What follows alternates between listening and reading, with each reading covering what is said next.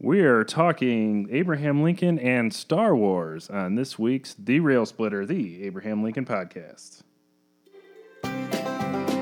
Now! Not five, not four, not two, just three. The Rail Splitter, axe in hand, looking out at a frontier of hope and possibility.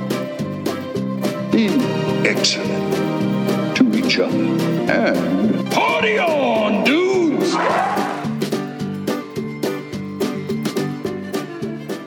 Welcome to The Rail Splitter, the Abraham Lincoln podcast. I am one of your co-hosts, Jeremy. With me this week is Rail Splitter Mary.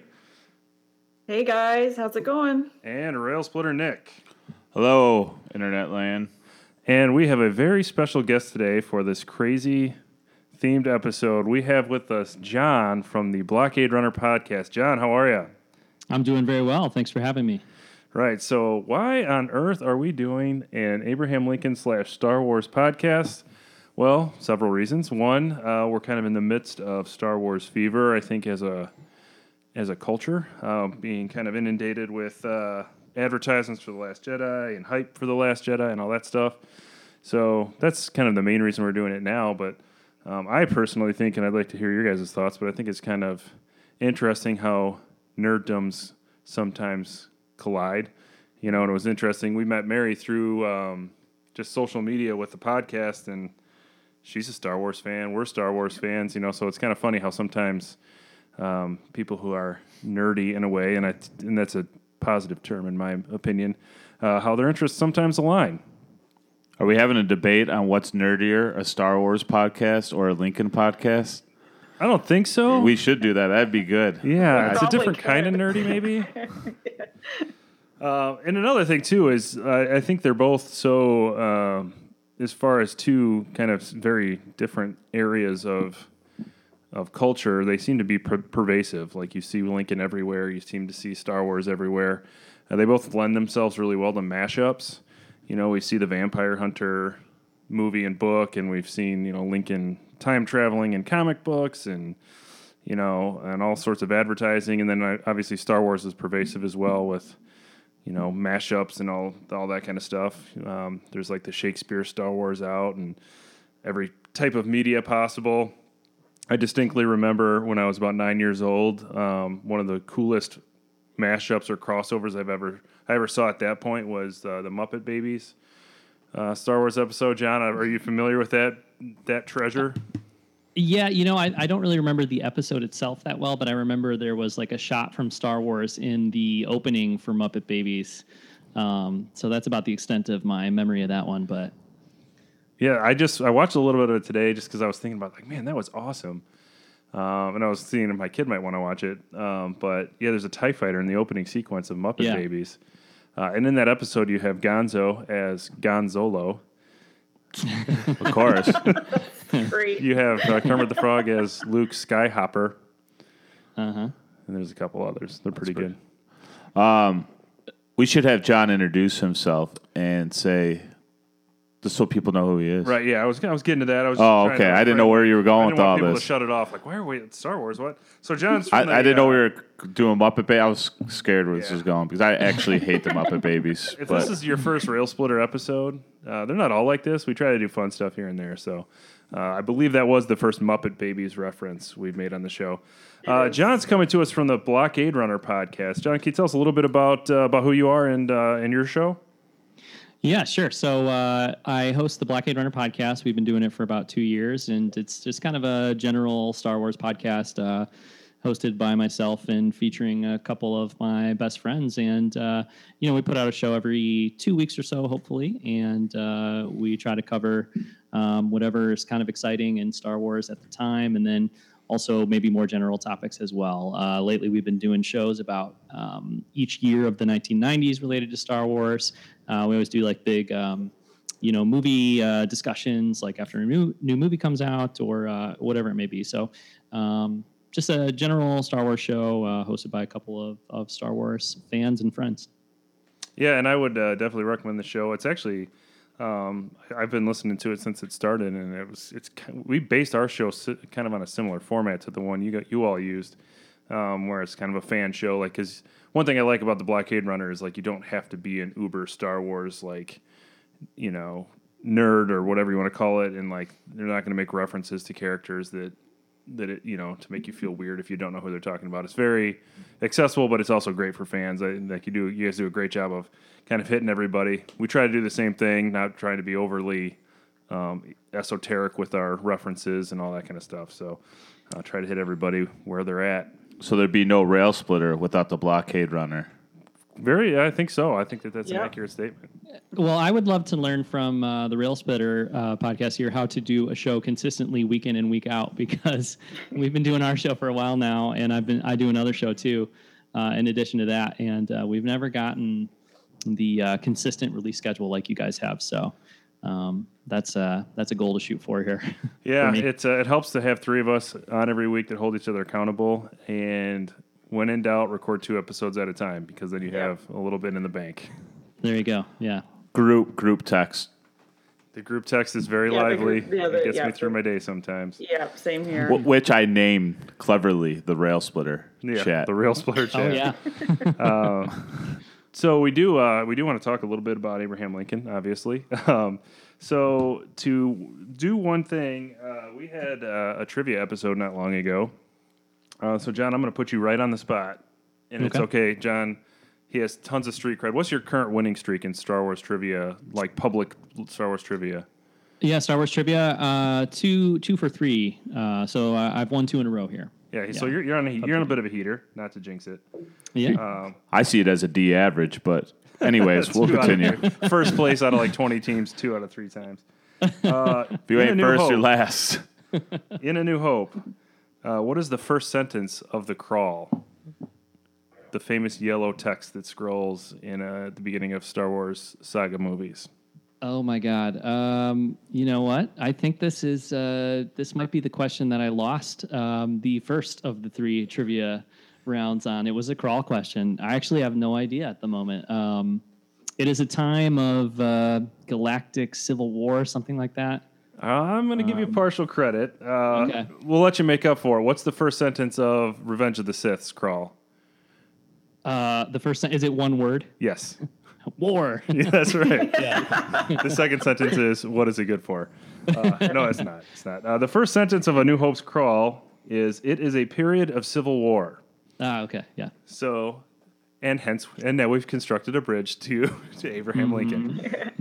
So what we're going to do, because obviously the Star Wars saga started with a civil war, just to have some fun, we are going to compare figures in Abraham Lincoln's political sphere and the Civil War to who we believe they would be in the Star Wars universe, which I actually will contend as a former history teacher is not a terrible way to learn things. I was always a fan, and I like to see English teachers do it too, when you like create a movie cast for like a novel or a play, or even when you cast like historical pieces. Like it's kind of fun to think who should play whom, and learners of history can kind of show what they know about the time period by their justification for their casting decisions. So I've always done that. And one, quick movie note, one very, very important connection between Abraham Lincoln and the Star Wars universe. Our favorite film here at the Rail Splitter is probably Lincoln, which was produced by Kathleen Kennedy. Actually, that's not my favorite, but anyways. Whatever. Produced 2 out of 3 Rail Splitters. But remember, your favorite Rail Splitter, not my favorite movie, though. So in your reviews, remember, it's hashtag Team Nick if you're cool with him not liking Lincoln as a movie. But Kathleen Kennedy was the producer of that, and obviously that was nominated for Best Picture. She did an amazing job with that, working with Steven Spielberg to produce that film. Now the president and CEO of Lucasfilm. And I made a reference on the Blockade Runner's Twitter one time of how George Lucas and Kathleen Kennedy are the film versions of George Washington and Abraham Lincoln, in my opinion. Which was I think John called it an on-brand reference, which was a pretty good assessment of it. But George Lucas can't be the father or the maker of Star Wars forever. Had to hand it off, much like George Washington obviously had to hand it off to several people. But There's the in the old state capitol in Springfield where Lincoln was laid in state, above the kind of around the rotunda, it says Washington the Creator, Lincoln the Savior. You may be able to say the same thing about Lucas the Maker and Kennedy the Savior in a way. Yeah, I was going to say too. Hopefully, she's going to have another Academy Award nomination next spring for The Last Jedi. So we'll see. Could be. Yeah. So, all right. I think the most pressing question is going to be for the Rail Splitters, and John, as the Star Wars expert, which Star Wars character would you say is the Abraham Lincoln of the Star Wars universe? Who wants to go first? Mary, Nick, John? Well, it's hard not to be influenced by Nick's show notes here. Oh, yeah. I did. I feel like I'm cheating. He shared but- those with you and not us, I believe. I never share with Mary and Jeremy. Well, that's not true. I did once. Well, when he talked to me about coming on the show on Friday, I was grilling him like, well, where are the show notes? I need to be prepared.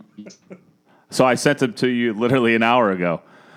Yeah, I think, especially going forward, you guys are going to have to give me, clue me in on who these people are. But for Lincoln, I think Yoda seems like an appropriate choice as the wizened, sage-like leader, So I did choose Yoda. Okay. And then one reason is, I kind of, Yoda is known for how he kind of relays a story.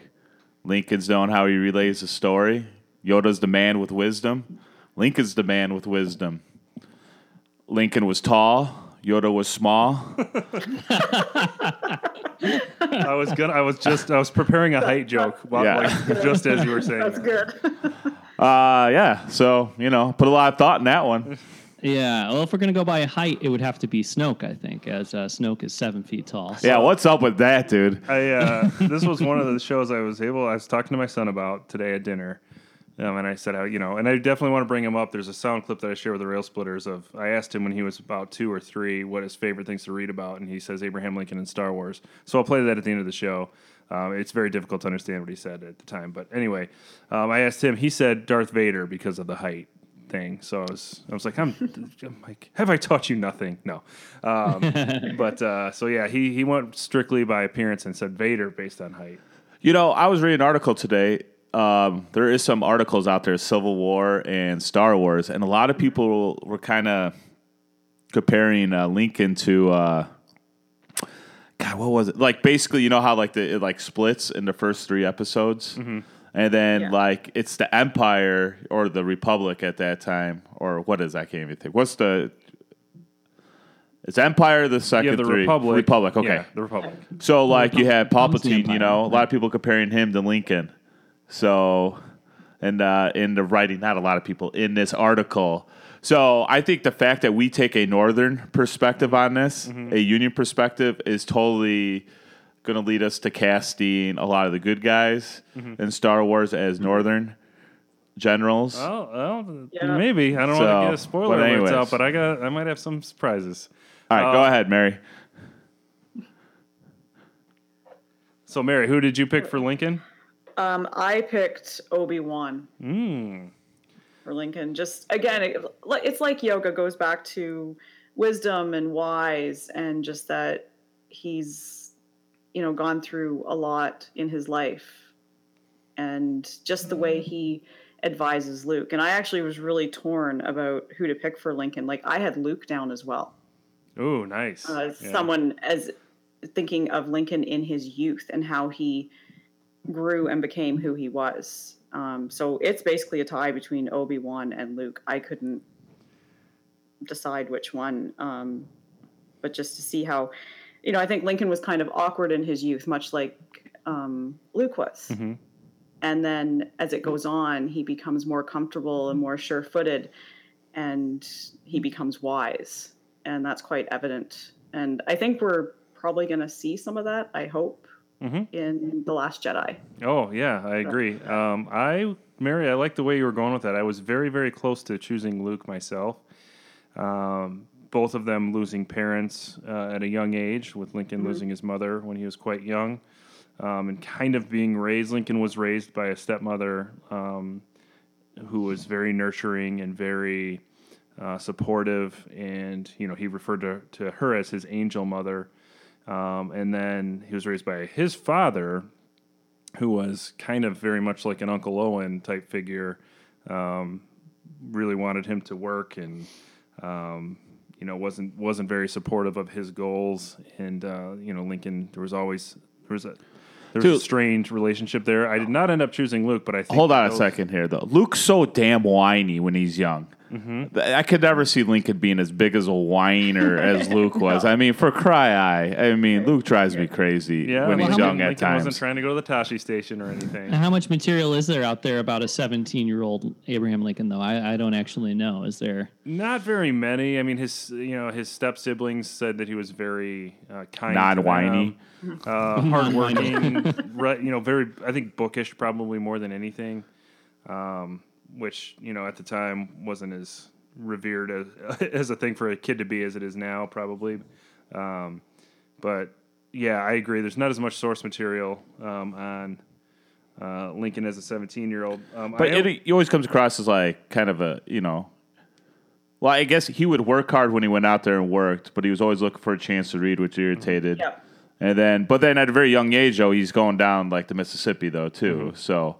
Whereas, what would Luke be doing? Whining, complaining. I mean, come on, Yeah. Sheesh.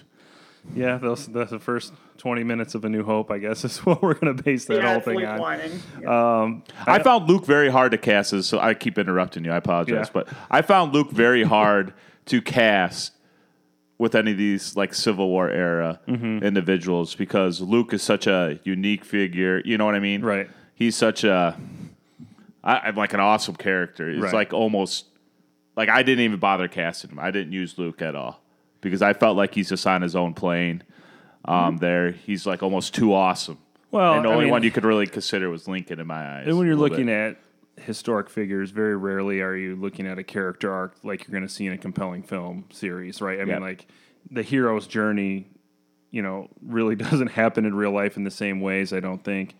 So to say, like, that they've endured in a way where they develop as a person historically, I don't think it happens quite as often. But so I did not choose Luke for Abraham Lincoln. I chose Rey. And the reason I chose Rey were similar to why I was leaning toward Luke, in that, she did not have any parents around and kind of had to fend for herself, and is very much more of a self-made person. And kind of is successful ultimately at the end of The Force Awakens based on her own merit and based on her own work. Definitely, she and Lincoln, I think, share that aspect. Also, Jakku is similar. Not that Tatooine isn't, but Jakku is very similar to Frontier, Illinois, which, you might as well be in the Outer Rim. It's just kind of this like off, not a resource-rich area. It's, definitely kind of an afterthought. There's not going to be any battle. I know there was a battle at Jakku, but, nobody's fighting over the resources of it or anything like that. Illinois being on the frontier was kind of on the fringe of political influence in the 1840s and 50s, and yet he still rose from there. So I chose Rey. It's also partly because, and I've talked to John about this before, I don't think this could happen, and I probably don't even think it should happen. But my ideal outcome for Rey's, because Rey's parentage is kind of the big topic now, right, in Star Wars. I just was listening to Blockade Runner on my drive over here to Nick's house, and there was some very good discussion about Rey's parentage. I want Rey just to be Rey. Like, I want her to, like, her parents were people who had to abandon her, and they should have a compelling backstory. But I don't like the idea that she's so powerful because she's a Skywalker as much as I would like her just to be just a badass because she's a badass, just because she's awesome. I don't know how well that fits in the Star Wars universe. I recognize that it has to be, there's got to be some sort of connection, I think, for the audience. But since we're recording this pre-Last Jedi, I'm going to go with that little hope and say, like, maybe Rey's just Rey. And that would really make the Abraham Lincoln connection for me be that much stronger. Well, you're just wrong on two accounts because that's not going to happen, and you're going to look foolish when Rey goes to the dark side in The Last Jedi. Come on. And then you're just I think you're going to have to backtrack all this. We're John's gonna the have to expert edit on this. I think we're going to need him to weigh in on these possibilities. Go ahead, Mary. I was going to say, I think Jeremy's convinced me about Rey. Like, that is really, she is actually one of my favorite characters in all of Star Wars. And that was, yeah, I completely agree with everything you said about her. Mm-hmm. That was awesome. Yeah, I would like to see her be just Rey. Although I don't know, I'm thinking that's unlikely. As far as her going to the dark side, I'd say no way, Nick, no way. I hope so personally. I think she'll flirt with. I think she'll be tempted. She'll have a dark time and she'll consider it. But I can't see her being swayed completely and going to the dark side. I don't think so. Nick, you're like a fan fiction guy on the internet coming up with this stuff. She's going dark side. Be cool. No, I don't think so. Yeah, I think there's like a possibility that she'll find some other area of the Force in that TV spot that Luke says resist it because she says, I see the light in the dark and something else. That something else may be maybe where she ends up in it. But I do think she'll be a good person, formerly known as a good guy. I want a gray Jedi.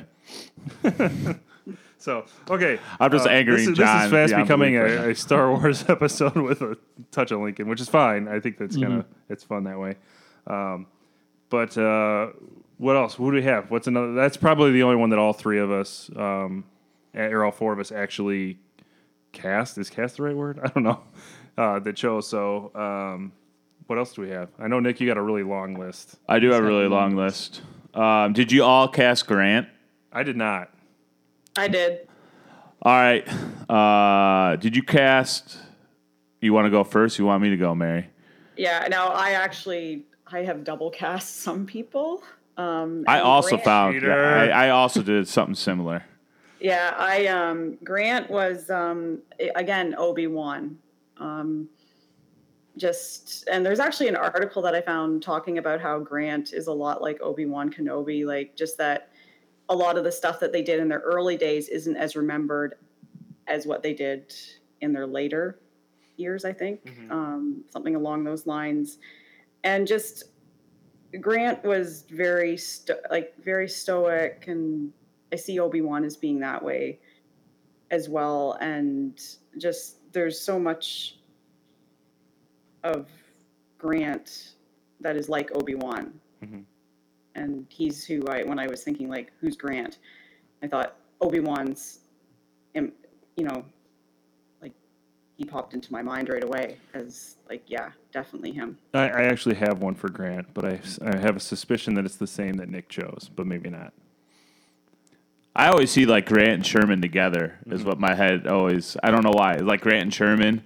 So then that kind of led me to cast Han and Chewie together. Oh, so awesome. And then obviously I think Han was a little bit more of a personality than probably Grant was, but I'm sure Han threw back in his days, made some bad decisions just like Grant did, and Sherman was kind of prickly at times, kind of like Chewie. So so I that popped in my head. The more I thought about it, I didn't really like it as much. But, I just kind of kept going there because there's such a duo that's connected. Grant and Sherman are in the Civil War, world, as well as Han and Chewie in the Star Wars world. So I like that. That's good. I like it a lot, and I was correct. Han Solo. I would put Grant as Han Solo, and I'm making that decision kind of based on historical reputation and kind of how history has kind of viewed Lincoln, because I'm looking more at a Luke and Han Solo relationship where, or just maybe Force Jedi in general, whereas Lincoln is kind of the spiritual guide and the wise person, and Grant was just a fighter, the eloquence of Lincoln and all that stuff. And meanwhile, in 1864 and 1865, Grant is going headstrong into battles very aggressively, not a whole lot of messing around, not a whole lot of BS, just like going and fighting. And I think so. He's kind of got the roguish element to him, not known as a general, at least as a is a real thoughtful, pensive person, whereas Lincoln certainly does have that reputation. So I think Han Solo is good, although the Han and Chewie thing is pretty awesome.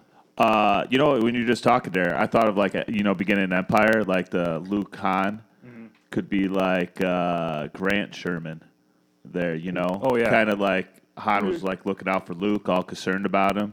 I kind of felt like Grant was that time. Well, and with Mary, you Sherman tell a that little bit. story all the time about how when Sherman was at his lowest, Grant was there to pick him up. Which Yeah. is, it's, if there was a Tauntaun there, he would slice him open and shove him inside Yep. for the warmth. Dude, I saw a Tauntaun sleeping bag, just for record. Pretty awesome. Do your kid... Go ahead, John.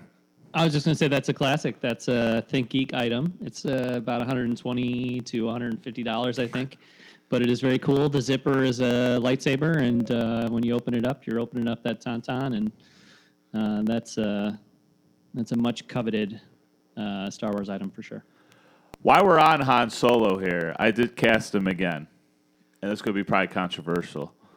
I feel like Han Solo always kind of gets himself in a bind and then gets himself out of there, Yeah. And he's regarded as one of the better fighters in the Star Wars universe. And then made me think of one Nathan Bedford Forrest, Ooh, wow. who also found himself in, tight situations and always seemed, how many horses did he have? I guess he doesn't have his Millennium Falcon, but because his Millennium Falcon kept dying several times. Well, yeah, kind of. But he was able to get himself out of there. He's a great tactician. So I did think about that as far as a, combat experience. Sure. I thought, I would have bet my paycheck you were going to say Robert E. Lee. I thought for sure that's where you were going with that. So Nope. Wow. Well, if Han Solo works, sounds like maybe Lando could work too, because Lando is also roguish, and he actually leads that assault on the second Death Star, where you don't really ever see Han Solo. I guess down there on Endor, he's commanding troops and stuff, but yeah. Yeah, I wish, that's actually a really good point, John. Like, is there a Civil War figure who was, maybe Grant, I suppose, but kind of self-serving and, out for their own best interest, and then kind of has an epiphany and a turnaround and ends up being heroic. Because I really do like that story arc a lot, and I think that there's, I'm sure there are some lesser known, and if you're out there in Rail Splitter Nation and want to tweet some names, that'd be awesome, because, some... What about some Confederate cabinet sympathizers or something that kind of came around in the end? What about some of Lincoln's cabinet people? Yeah, Stanton, I think you could kind of make that argument for, because he was not a fan of Lincoln really at all, and he was kind of known as really kind of being self-serving. Really, I think a lot of the cabinet you could kind of make that argument for, because they were all vying for the nomination. Seward very much so. Chase very much so. And then they definitely kind of swallowed their pride and ended up really being Lincoln advocates and Union advocates in a good way, abolitionists. There's a little bit of Lando without the roguishness and the gambling and the swashbuckling past, probably in most of them.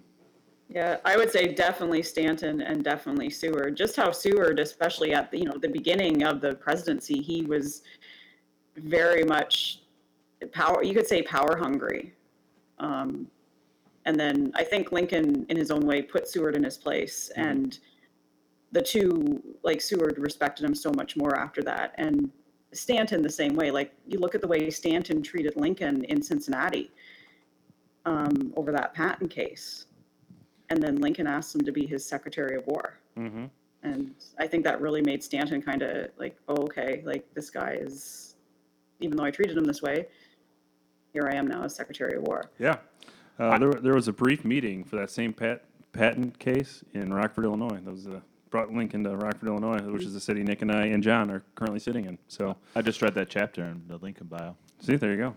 He didn't really do much on that. If it's all right with y'all, I would like to go next, because I'd like to get John's thoughts on my next one, and I'm guessing some of you may have cast this person as well. Robert E. Lee, which we've kind of mentioned. I chose him as Darth Vader for a very for what I think is kind of an interesting idea. And this one's very much based on historic interpretation. Darth Vader killed many, many children in cold blood. Dude, this is the same train of I know. You know, he like the first time we see him, he's this menacing, fearsome character who crushes the throat of a unarmed prisoner of war, essentially, right? Arguably, either a diplomatic misunderstanding or a prisoner of war, depending on how you look at it. And he crushes the guy's throat and kills him, and just a ruthless, killing subordinates with the Force, and yet, my 6-year-old son thinks he's the coolest person ever. Like he's on, like literally, my son is sleeping with pajamas, with him on the pajamas, like right now. I have a backpack that I carry my AV equipment in, with him on it. He's the, if you can see my laptop, he's the sticker on my laptop. Like he's just kind of He's like my Christmas tree. Yeah. Nick literally has a Christmas tree that's Darth Vader. So like he's like this pop culture phenomenon that people don't really look at him as a stone cold killer or a cold blooded killer of countless people. He's fearsome, menacing character clearly, but like in pop culture, he's just kind of the face of the franchise in many ways. And when you look at Robert E. Lee, who turned his back on his country in a way and fought for Virginia to keep slavery around, and fought tirelessly and brilliantly many times to perpetuate the institution of slavery in many ways. Yet he's kind of looked at, and it's starting to go away a little bit, but he's kind of looked at historically as, I had a toy. I got in an exchange on my personal Twitter account. My big wheel in the 1980s was a Dukes of Hazzard big wheel that was kind of modeled after the General Lee. So there were toys, and he's kind of looked at as a genius in many ways, and as this like kind of face of the franchise in a way of the Civil War.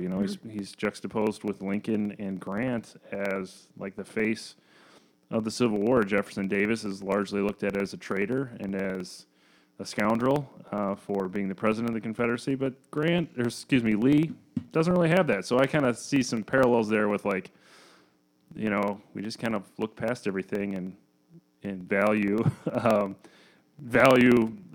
this image of who these two figures are. So, John, I don't know like what your thoughts are on Vader as a toy versus Vader as a villain, and what that means, and if you see any parallels with historic figures in that way. Well, I'm probably largely ignorant on the history of Robert E. Lee. So my question would be, two things, I guess. Like, is there a redemption arc for Robert E. Lee? Because I think that goes a long way in terms of like, us feeling okay about Darth Vader, or sort of like, I don't know, we're in the Darth Vader pajamas or whatever. And then also, what's the manipulation story with Robert E. Lee? Because I think that's the other part of it too. We could look at the story of Darth Vader and say, well, before he was manipulated, he wasn't this terrible person, and then somebody got in his head and twisted his mind, and then he eventually came out of that on the other side. Yeah, there is some redemption, not as much as a lot of apologists, I think, would like you to believe there is. That probably more sounds like Longstreet. Yes, James Longstreet yes. than Robert E. Lee is what you just described, John, who was like Robert E. Lee's right hand. Isn't that what he said, his right hand? Wasn't it? No, Jackson. Jackson. Jackson, and then Longstreet was his left. Okay. No, Longstreet took over for Jackson, right? Yeah. Maybe, no, yeah, but he used that reference for Jackson, though. Yeah, you guys are right.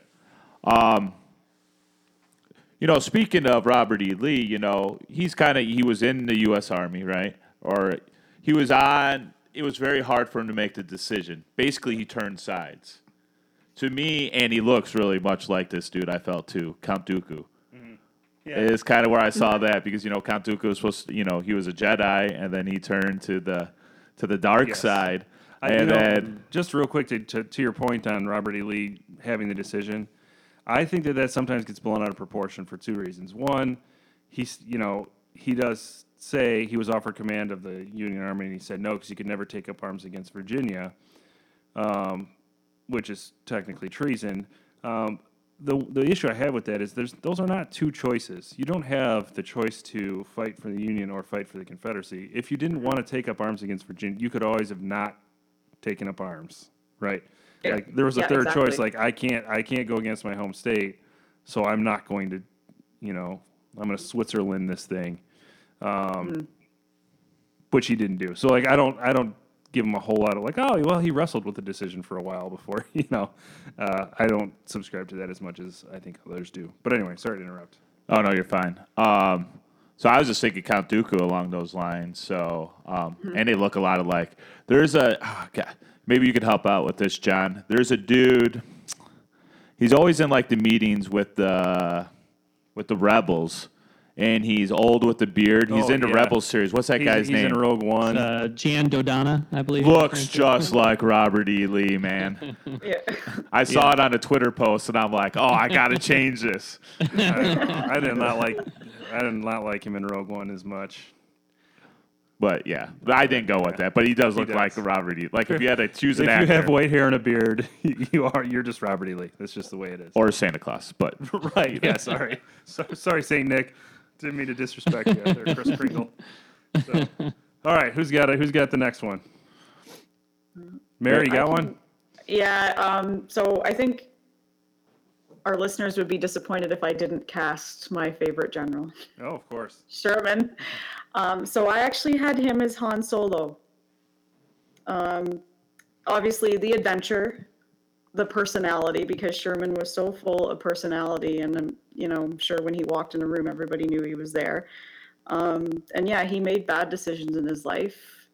He had failures, but there's also the confidence, borderline arrogance as well, and him just doing stuff that the March to the Sea, where he came up with this idea, just like all out total war, make them feel in the South what war was really like, and just the arrogance and confidence goes along with that. And also too, the way Han Solo dresses, like he doesn't really care about that. And Sherman was much the same way. Like he wouldn't wear, like, he dressed like the other men. He just, like, he wanted to be like a normal soldier kind of thing. And I just see a lot of like Sherman in Han Solo. Yeah, I think that's good. I think it kind of goes along with Nick's Han and Chewie comparison. I think those are kind of similar. Yeah. and yet another example of somebody who doesn't need to dress up to be successful. And John laughs at the inside joke because he works with us. Nick is not. Nick is known for his roguish appearance, in the similar vein as Sherman and Grant And Lincoln. Yeah, I think I like that. I think that's good. Good comparison. Nick, you got one? Oh, I got several. I casted John Brown. Oh, okay. Okay. Cool. So I was thinking, somebody who, arguably, I'm a union guy, and I'm an abolitionist. I would like to think I would be then. But John Brown was one of those fanatics who took it too far. So then you think Star Wars, who's somebody who's on the right side of things, who wants the same things as, Luke and all of them. This goes more Rogue One and pre-Saw Gerrera. Oh, yeah. Yes. Is who I chose. So Saw Gerrera, who's in Forrest Whitaker's character in Rogue One, that is who I casted as John Brown. That might be a little bit of a deeper cut, John. Can you give us like the Wikipedia biography of Saw Gerrera? Sure.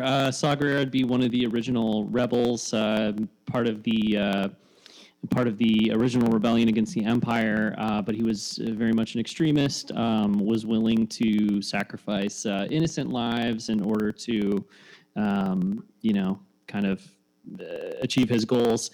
And he was very much a believer in violence. Like if he had to break some stuff or, end some lives in the process of achieving whatever goal he wanted to achieve, he was willing to do that. And if you just jumped in midway, you might think he's describing John Brown. I was just going to say John. I said Saw Gerrera, not John Brown. That was exactly how you could describe John Brown. Like Yeah, because you were using a lot of pronouns there. Like it could have been, Yeah. it could have been John Brown, for sure. I'll take your word for it. Well done, well done. So this is completely unrelated, but there are two, like Mary was talking about Han Solo, and for 2 years now, every time somebody says Han Solo, I can't not hear Maz Kanata saying Han Solo. And every time anybody says John Brown, I can't not hear the guy in the Ken Burns documentary, John Brown, famous for two things. So those of you that are Ken Burns fans, I'm sure you know it's in episode 1. Favorite everything in life. But anyway, I think that was Ed Beers, wasn't it? Ed Beers in the Ken Burns series saying John Brown. So we can cast Ed Beers as Maz Kanata for name recognition, apparently. All right, I only have one more, so I'll just throw it out there. And you may have also cast this person, but George McClellan.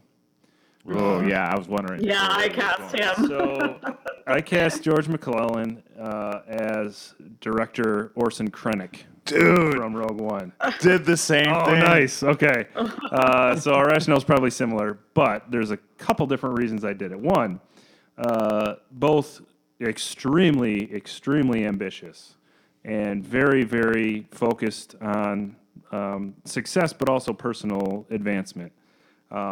Really, obsessed to the point of writing about it, living, breathing. Everything is about personal advancement in a professional setting. And very, very kind of competitive. Like, it's one of those, like, they're so deeply competitive that I think it's like a mask for self-consciousness.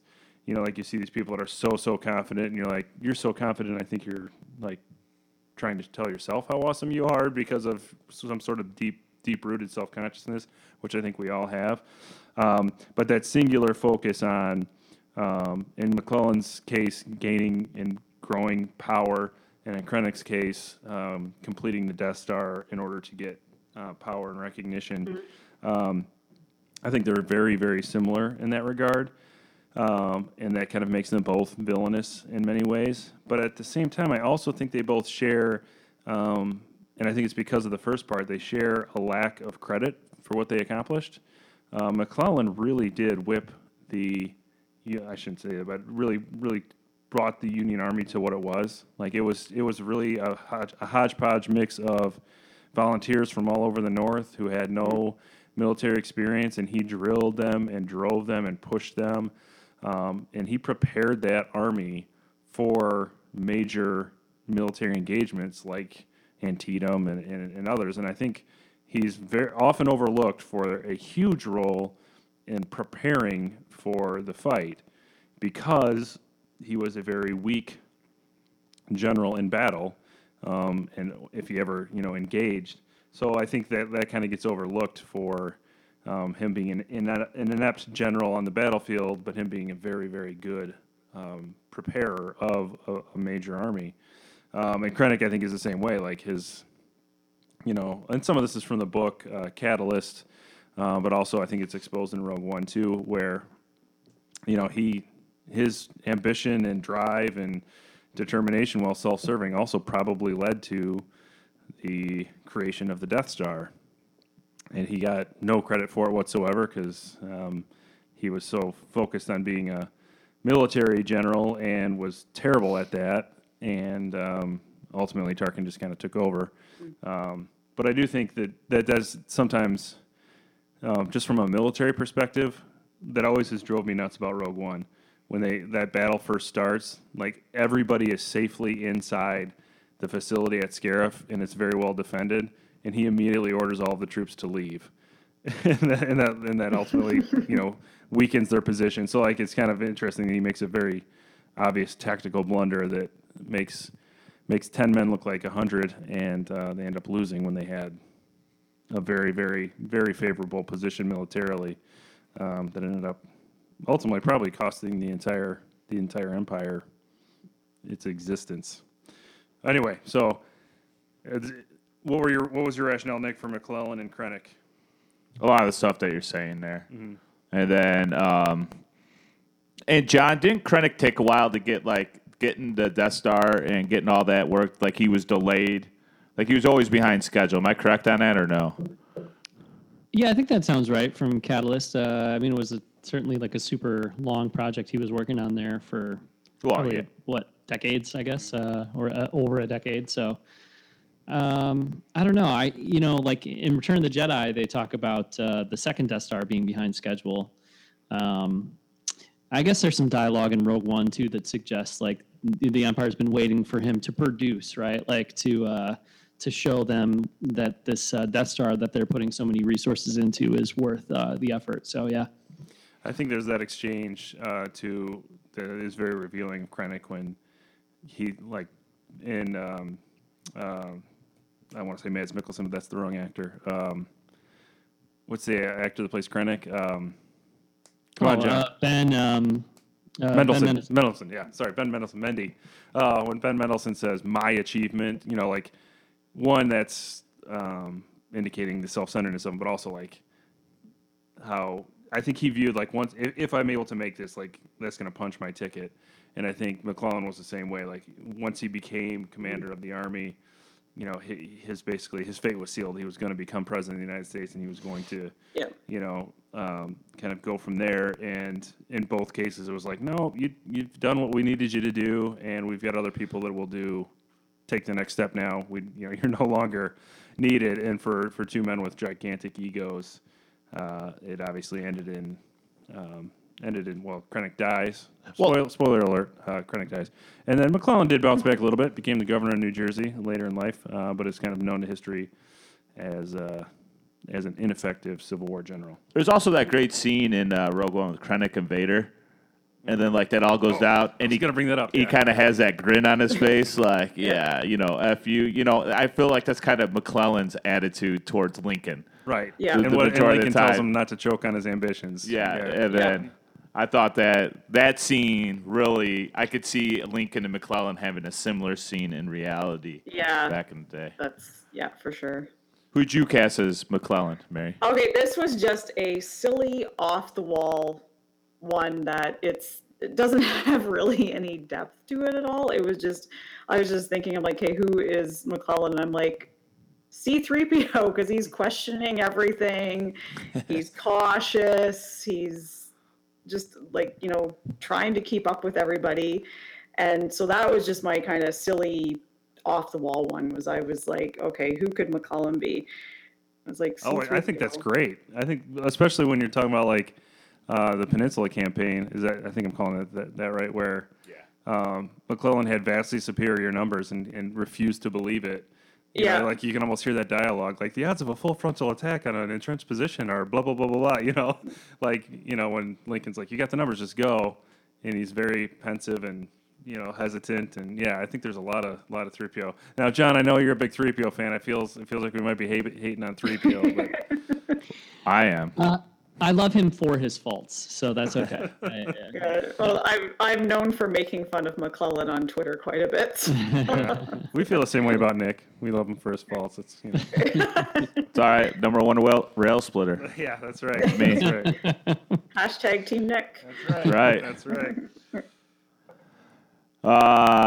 Mary, you got another one? I was really tossing around stuff. Like I thought of Longstreet for Vader. Just because of the whole, I think, I guess the sort of redemption at the end where Longstreet was, he joins, now I know Vader dies at the end, but just how he had this turnaround, I guess you could say. I was trying to think of one for Kylo Ren because I do like Kylo as a villain. I had one for them. I did. I have one for him. Sorry, I forgot. I thought I had one more. Sorry, go ahead. I could not, I kept wrestling with it and I couldn't I was trying to think of a Confederate general, is he Nathan Bedford Forrest? Is he Beauregard? I could not come up with one for Kylo at all. My Kylo Ren was Robert Todd Lincoln, because he's trying to escape his father's shadow and trying to find his place in the world. While having aspirations to be great, similar to his grandfather and his father, but wanting to also be his own person. Mm-hmm. That's good. So, I see a lot of that in Robert Todd Lincoln wanting to join the Army and Lincoln saying no. And then throughout his career, kind of always being in the shadow of his father, and in Kylo Ren's case, his father and his grandfather, and really trying to sort it out. So, like, I think that Force Awakens, Kylo Ren is very much like Robert Todd Lincoln wanting to join the Army after he was done with Harvard, his dad saying no, and their strained relationship. And then we'll see what happens in The Last Jedi. But obviously Robert Todd Lincoln did good by his father's legacy and made a name for himself in his own right. Yeah. But never, of course, how could you? But never escaped the shadow of his father. So yeah, I had Robert Todd Lincoln as Kylo Ren. Sounds good. That's good. That is a good one. I like Yeah. that. I did not cast Kylo. He was too hard, too. Yeah. Did either of you come up with one for Tarkin? You know, I picked Stonewall Jackson Yeah, that was. because I kind of feel My pick. like you see Tarkin's posture is always like very straight, Yes. stands tall, and Jackson's known for that. Yeah. You know, both kind of good military technicians. After reading Tarkin, the book, which I enjoyed a lot, I felt like knowing his background made it harder for me to make that cast. Yeah, same. Same here. I kept thinking of there stands Jackson like a stone wall, and Tarkin as he's standing there while they're firing the Death Star, using the Death Star. Yeah. It's like They're both kind of coldly ambitious. I did think of one other one for Kylo Ren. I would cast telegraph operator Samuel Beckwith. He's definitely Kylo Ren. Definitely Kylo Ren. that's good. John, this is a bit of an inside joke, but Samuel Beckwith was played by Adam Driver. Okay. He looks a lot like Kylo Ren. I see. Yeah. Okay. He's no cut on the face. So I think did. that's got to be the only one, right? I don't think there's any other crossover. I did. actors. After I saw Force Awakens, I was watching Lincoln with my partner, and he was like, "Are you going to make a Star Wars joke right now?" And I'm like, "What is the telegraph operator supposed to say to Lincoln?" Like, "Well, I'm going to go on and join the dark side after this." Yeah, I see the light. I feel the light. It's pulling me. No, he just asked Lincoln they talk about geometry, and then Lincoln tells him to telegraph something else, and he does. And that's the end of it. Oh, Great. there is another one. There is another Star Wars Lincoln the movie crossover. A bit of a deep cut. The voice of, is it General Hux? No, not General Hux. Who's the general in Rebels that ends up being on the part of the rebellion? Oh, Callus. Yeah. Callus. Yeah, Agent Callus. David Yeah. Oyelowo. Yeah, he is voiced by who? I don't know. Oh, if I sorry, can pronounce his name correctly. Yeah. David Oyelowo. Yeah, so who played Martin Luther King in Selma? He might even have he in the very, very beginning of the film when they're reciting the Gettysburg Address, and he talks about the inequities with black soldiers.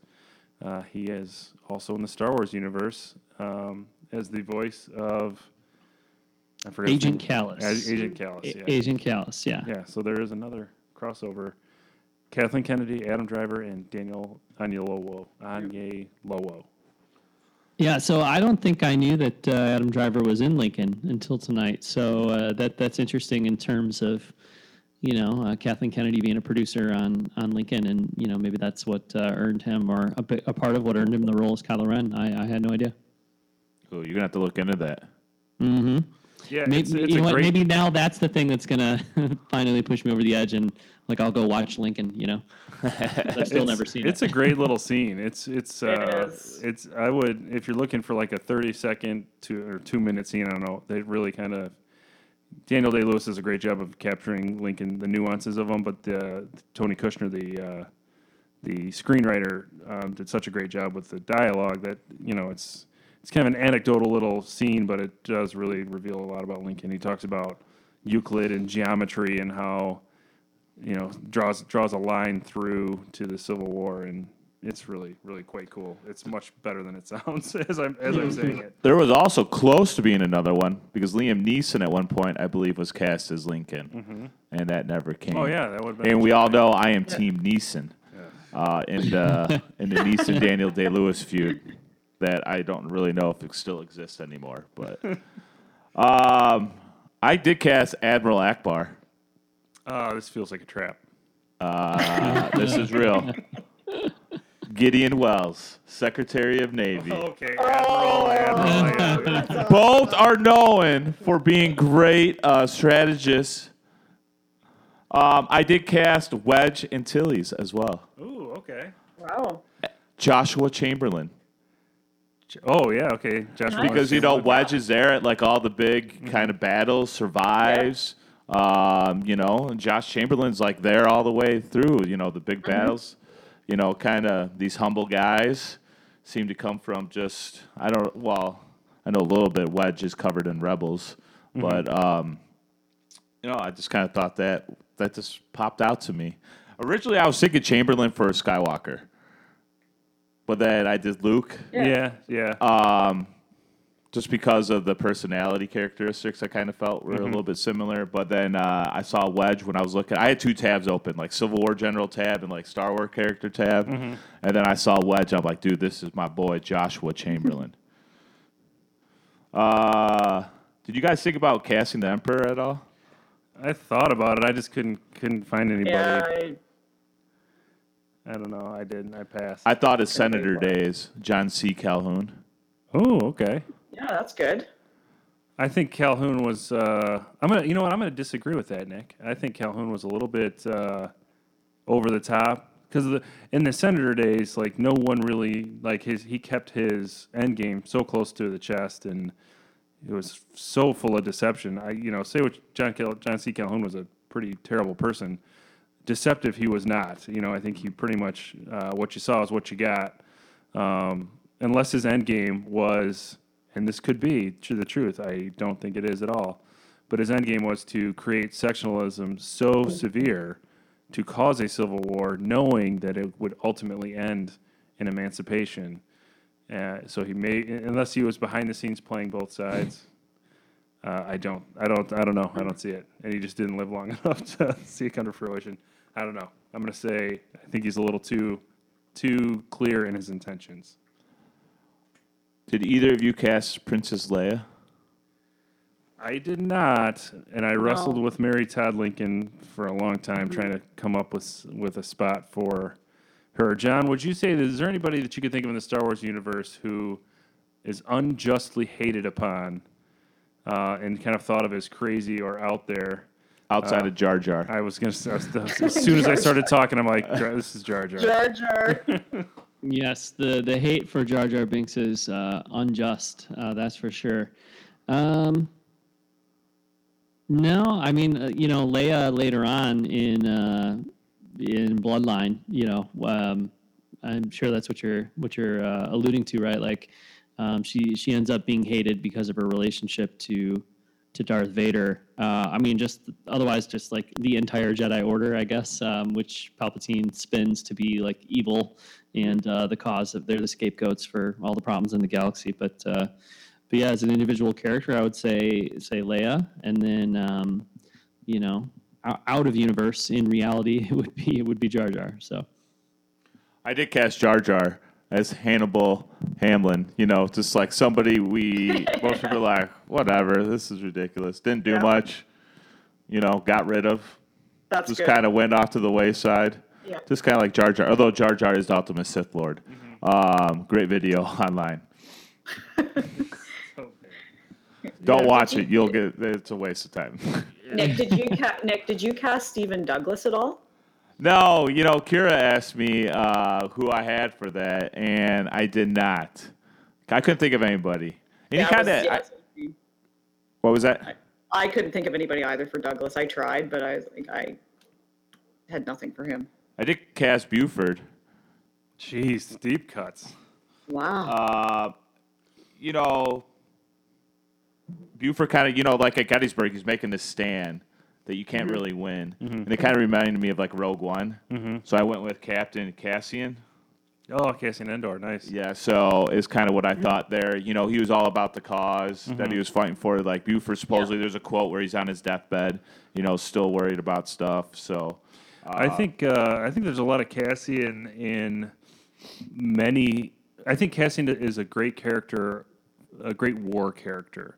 Yes. Because especially when he kills his informant in the beginning of the film, and when he talks about the sacrifices he's made, and that conflict that he sees, like I think there's a lot of that in Grant. There's certainly a lot in Lincoln where like they made some very horrific decisions that ended up leading to a lot of death for the cause. And so, Cassian's conflict over killing that, like knowing that he had to kill that informant, but still feeling an intense guilt about it. And then he kind of alludes to many other things that he's done. I think that's a very good war character when you talk about, people doing things that are in isolation despicable, but they were for a good cause, which leads to a big philosophical debate about war itself. Hey, John. There is a droid in The Force Awakens, BU-4D, who's referred to as Buford. So it shares a name, not necessarily characteristics, but a name. That's a good poll. That's cool. Yeah, Nice. I know because there was a toy that came in a cereal box and it says BU-4D right on the front. So, yeah, got that in the classroom. Buford. That has to be like inspired by somebody. Oh yeah, Like a I don't know what, but yeah. Buford, I think, is kind of overlooked and underrated too. Civil War, and I'm a huge fan of Cassian too. How much love does he get in the Star Wars universe out there? I don't know. Rogue One was well received, and I think he was well liked. But I don't necessarily hear him being like singled out for more praise than the other cast members in that movie. If anything, it's like Baze and Chirrut that are NK2SO that are the ones that people talk about more frequently. Whereas like Jin and Cassian are, I think, well liked, but not like standouts necessarily. Based on the movies, I would put Cassian personally ahead of Poe. And I know there's some more literature out there on Poe that I haven't read. But I like the character Cassian more than what I've seen from Poe. And I'm only pulling this from Force Awakens. Yeah, it's hard to top who talks first. You talk, I talk. That line in the beginning of Force Awakens kind of, I think he's already in the lead just with that one line of dialogue. But One line, man. So I love that line. But the fact that it comes right after Kylo Ren murders Lor San Tekka, you know what I mean? Like, I get it. It's not a children's movie, but I mean, like, it's, murder's not. It's like it's the kind of the fantasy or Western almost feel to it. Like, murders aren't murders, and Westerns are fantasy or Star Wars. So I get that, but there's still a little bit of me like you're close enough to his split in two dead body. Yeah, kind of like being a smartass, but I get it. I mean, I loved the line. I loved the line, and I was not thinking about Lor San Tekka until I like reflected on it. Yeah, you got to show some. If you're Poe, you got to show some bravado in that moment too. Because for sure, you're potentially going to be split in half, lying right next to Lor San Tekka if you don't, muster some bravado or some confidence there. So. I think an admirable, often overlooked Star Wars character who reflects, I think, what's best in all of us is Shmi Skywalker, who had like the worst possible life. And there are also a lot of parallels to Abraham Lincoln, right? She's a slave, and like her sole purpose was trying to make the world or make life better for her son, to the point where she sacrificed the only thing that she had, which was her son himself, giving him up, knowing that it would be better for him. I think that there's some Lincoln in there for sure, but also I think she could kind of represent the unnamed people in the Civil War Abraham Lincoln story, the slaves and the soldiers who sacrificed. She's kind of like an unnamed, not often thought about character who really has a pretty cool and intriguing and impelling story arc. Gave up everything, had the worst imaginable possible life, but also without her, none of this would have happened potentially. So, I would say, I guess I would cast her as everybody in this Abraham Lincoln story who doesn't have a name, Shmi Skywalker. I like that. Yeah, well said. John, I got a question for you. How much did history play a role in the whole Star Wars universe for George Lucas? Sorry, I just thought of something I want to bring up, but I don't want to take your question, John. So, go ahead.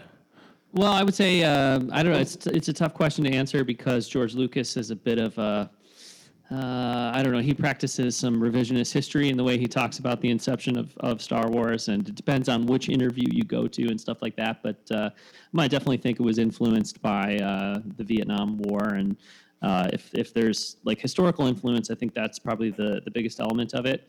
Otherwise, probably more influenced by mythology. But yeah, I don't know. George Lucas. I think it can be tough to trust him. I mean, I love him, but it can be tough to trust him in interviews in terms of what he reveals as his sources and what inspired what. He's good at spinning a yarn in terms of all those sorts of things. But I mean, for sure, the Vietnam War I think was super influential in the inception of Star Wars. Can you, John, talk a little bit about, because like people who are like hearing this concept, like an Abraham Lincoln Star Wars podcast episode seems insane. The arguably most evil entity in the Phantom Menace, aside from maybe Darth Maul, is the Trade Federation, I would argue.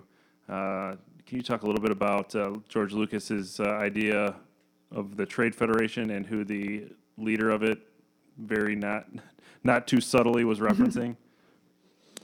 I don't actually know. I'm sorry, I put you on the spot way too harshly there. So this is what I read.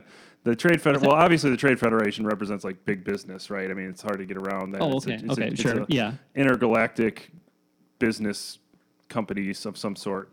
The leader is a weasel, spineless, soulless person who appears to stand for nothing, named Newt Gunray. The Newt, I don't think is a very subtle reference to, or a possible reference to Newt Gingrich, who in the 90s was kind of representing a conservative movement. And there's a consensus that his last name is a play on another conservative politician, Newt Gunray, being parallel to Ronald Reagan. So there is a theory out there that, and I think a lot of people kind of believe it, that the Trade Federation is kind of representing that big business kind of political arm. Because those, I think certainly the seeds were planted in Phantom Menace, but Attack of the Clones is largely a political film, with different factions and one person kind of holding the strings. But yeah, there is a theory out there, and actually I think I read it in there's a book called How Star Wars Conquered the World. Chris Taylor, yeah, and like he writes it as if it was like, reading his book you would think that like it's just known and accepted that Newt Gunray is an amalgamation of Newt Gingrich and Ronald Reagan. Huh. Yeah, that's very interesting, and it makes total sense. I don't think I've ever heard that talked about in any of the Star Wars books or interviews or anything that I've read. But yeah, I mean, it makes total sense, and that's certainly where George Lucas's like political beliefs lie. There's no question about that. So, although I don't know, it's tough to say because then there's the classic line from Attack of the Clones. What is it? If you're not with us, or from Revenge of the Sith. Revenge of the Sith. If you're not with us, you're against us. Followed by only a Sith deals in absolutes. Yeah, there's that line too, but there's lines in the prequel trilogy that seem to echo things that then President George W. Bush had said. But if you go back and look at those, some of those, like the script had already been written before he delivered some of those lines that are really memorable and seem like, oh my God, George Lucas, you're being so on the nose here, quoting the president, and yet it was almost a coincidence. So I guess it's tough to say, but no, I think I'm sold on the Newt Gunray thing. That makes a lot of sense. Yeah, I remember distinctly. It was my first year teaching at the school we're at now. I wrote on the whiteboard the next day both the quote from Anakin Skywalker or the newly named Darth Vader. Either you're with me or you're my enemy or whatever it was, and then the George, and I put Darth W because I thought it was so clever at the time. Yeah, I'd have to go back and double check that, but I think. Oh, they were like remarkably similar. They are. Yeah. They are, and it could always be something maybe he added because he would tinker with those movies and the editing and all that stuff right down to the final moments. So you never know with him too. It's possible that it was added in at the last second, but I think if you look at the timelines, it's just a remarkable coincidence with that line. Well, to me, it doesn't matter. Like, it's the idea that, it's almost better if he wrote it first because it's, like this is what, in his eyes anyway, this is what a Sith would say. And Obi-Wan immediately recognizes it and says only Sith deals in absolutes and ignites the lightsaber. And then they fight in a volcano. Yeah. Yeah, could be. So, all right, Nick, I know you had a longer list. We were kind of running up on our time frame here. You got any other ones you want to throw out there? No, I think I threw out most of the ones I wanted to. There's some other nonsense I put on here, but all right. And John, do you have a Star Wars character you just want to throw at us and see if we can do a quick recall and assign a Civil War or Abraham Lincoln related character? Oh yeah, I could definitely do that. One of my favorite Star Wars characters is Wat Tambor. If you're familiar with Wat Tambor, leader of the Techno Union Army. So I don't know if there's any Civil War generals that had to dial an FM radio mid-speech or anything like that, but I do like him. Boy, who else? That's a tough one, Wat Tambor. Because if I knew like who a technology general was, the problem is they were kind of the bad guys, and we're in the north here, so like a southern technologically savvy general probably didn't exist.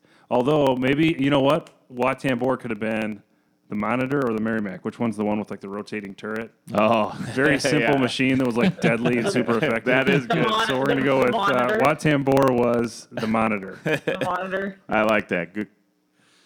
Okay, yeah. I mean, I prefer the original trilogy, obviously, to the prequels, though. I'm a huge fan of the prequels, and the prequels are better for goofy characters, I think, no doubt about that. So there's a bunch of great ones. I mean, Dexter Jetser. I don't know if there was a 50s diner cook and that was part of the Civil War or not, but that would be good. Or who else? I quite like Rick Olay from The Phantom Menace, but he was just kind of a pilot, so I don't know.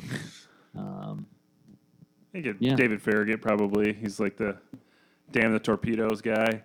Naval officer. I think that would be good for Rick Olay. As far as maybe Joshua Speed, like Lincoln's kind of confidant. The guy he would kind of maybe go to for maybe some information or some advice. I guess maybe advice on Camino saber darts. Yeah. That guy knows everything. I really wanted to cast Greedo, but I couldn't think of anybody.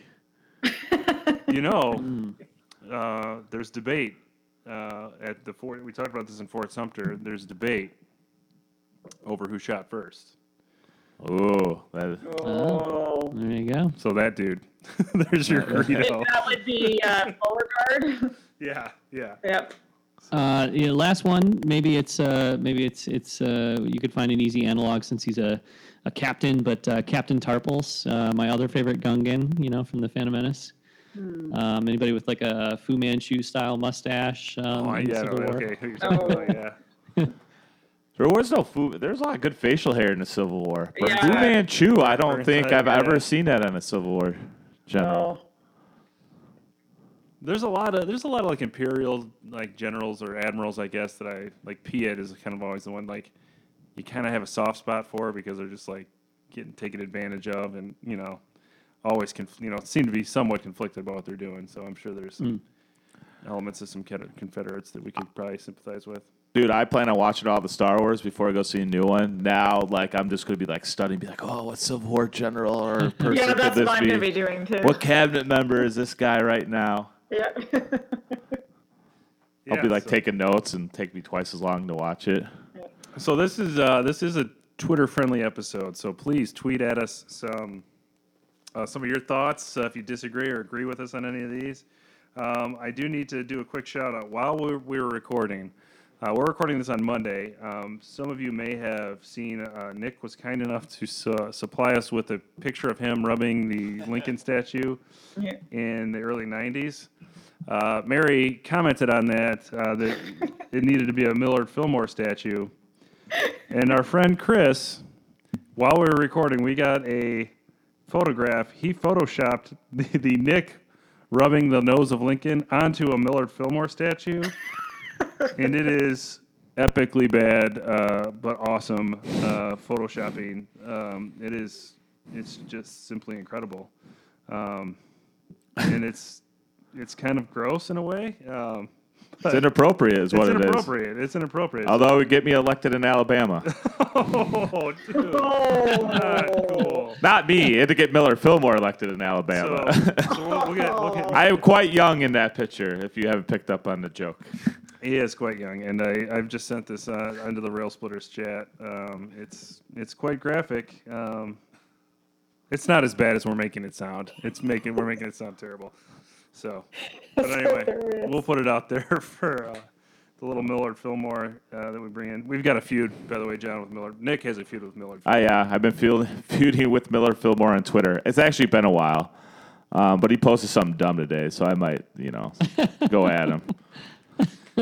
Yeah, dude. By the way, he looks just like Alec Baldwin. Oh yeah. So here, I'm gonna send you the Photoshop picture we're all laughing at now too, John. Okay, I'm still like in awe at this picture of you as a young man here. That looks nothing like you. I know. It took me a minute to I didn't know. Is that your brother? Who is that? Yep, that is me. Dude, look at that calculator watch. I think that looks familiar, John.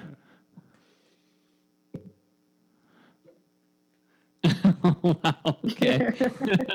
Yeah, just saw the Photoshop. Very nice. So we'll put that out there when the show drops. As for This Week in Lincoln this week, I am just going to play for you my son. This was, I think he was about 2.5, saying, I just asked him, what do you like to read about? And he is going to say Abraham Lincoln and Star Wars. So he's come a long way. I'm very proud of my son with his speech, but it's very difficult. For a long time, his mom and I were the only people that could understand him. But here is my son Charlie saying Abraham Lincoln and Star Wars.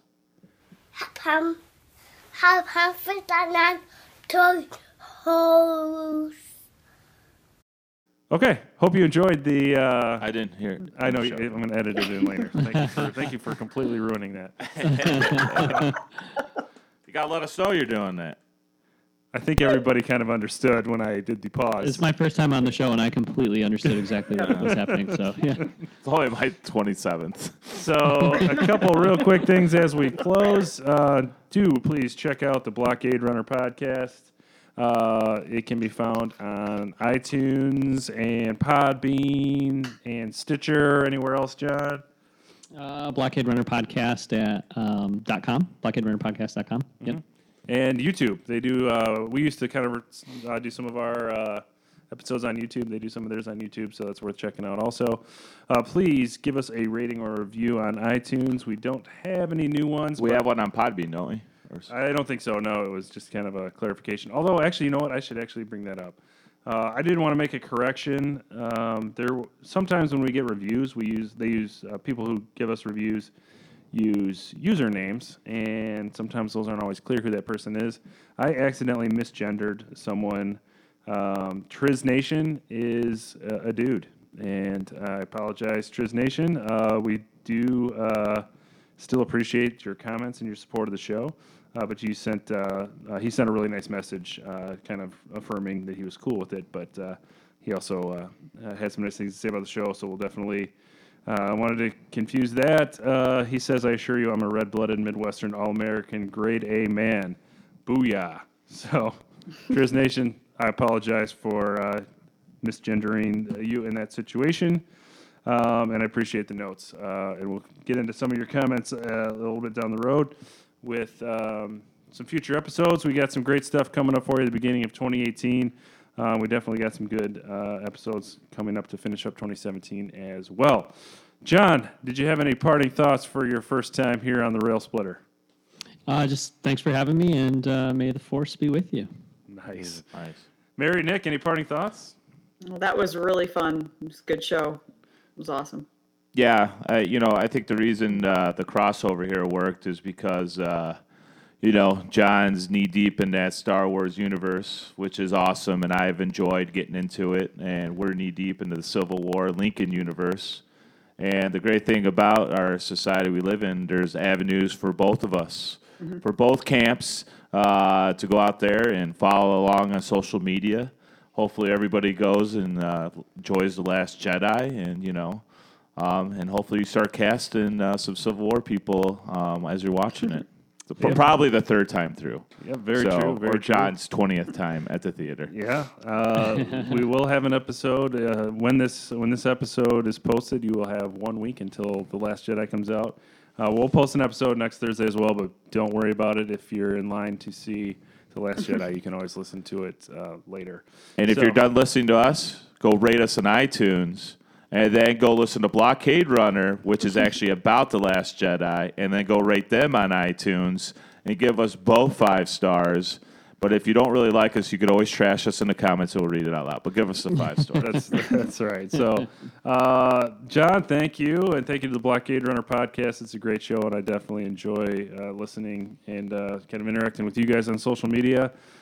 Nick and Mary, once again, it's been a pleasure. And to everyone in Rail Splitter Nation, keep walking the world with malice toward none and with charity for all, and we will see you next week.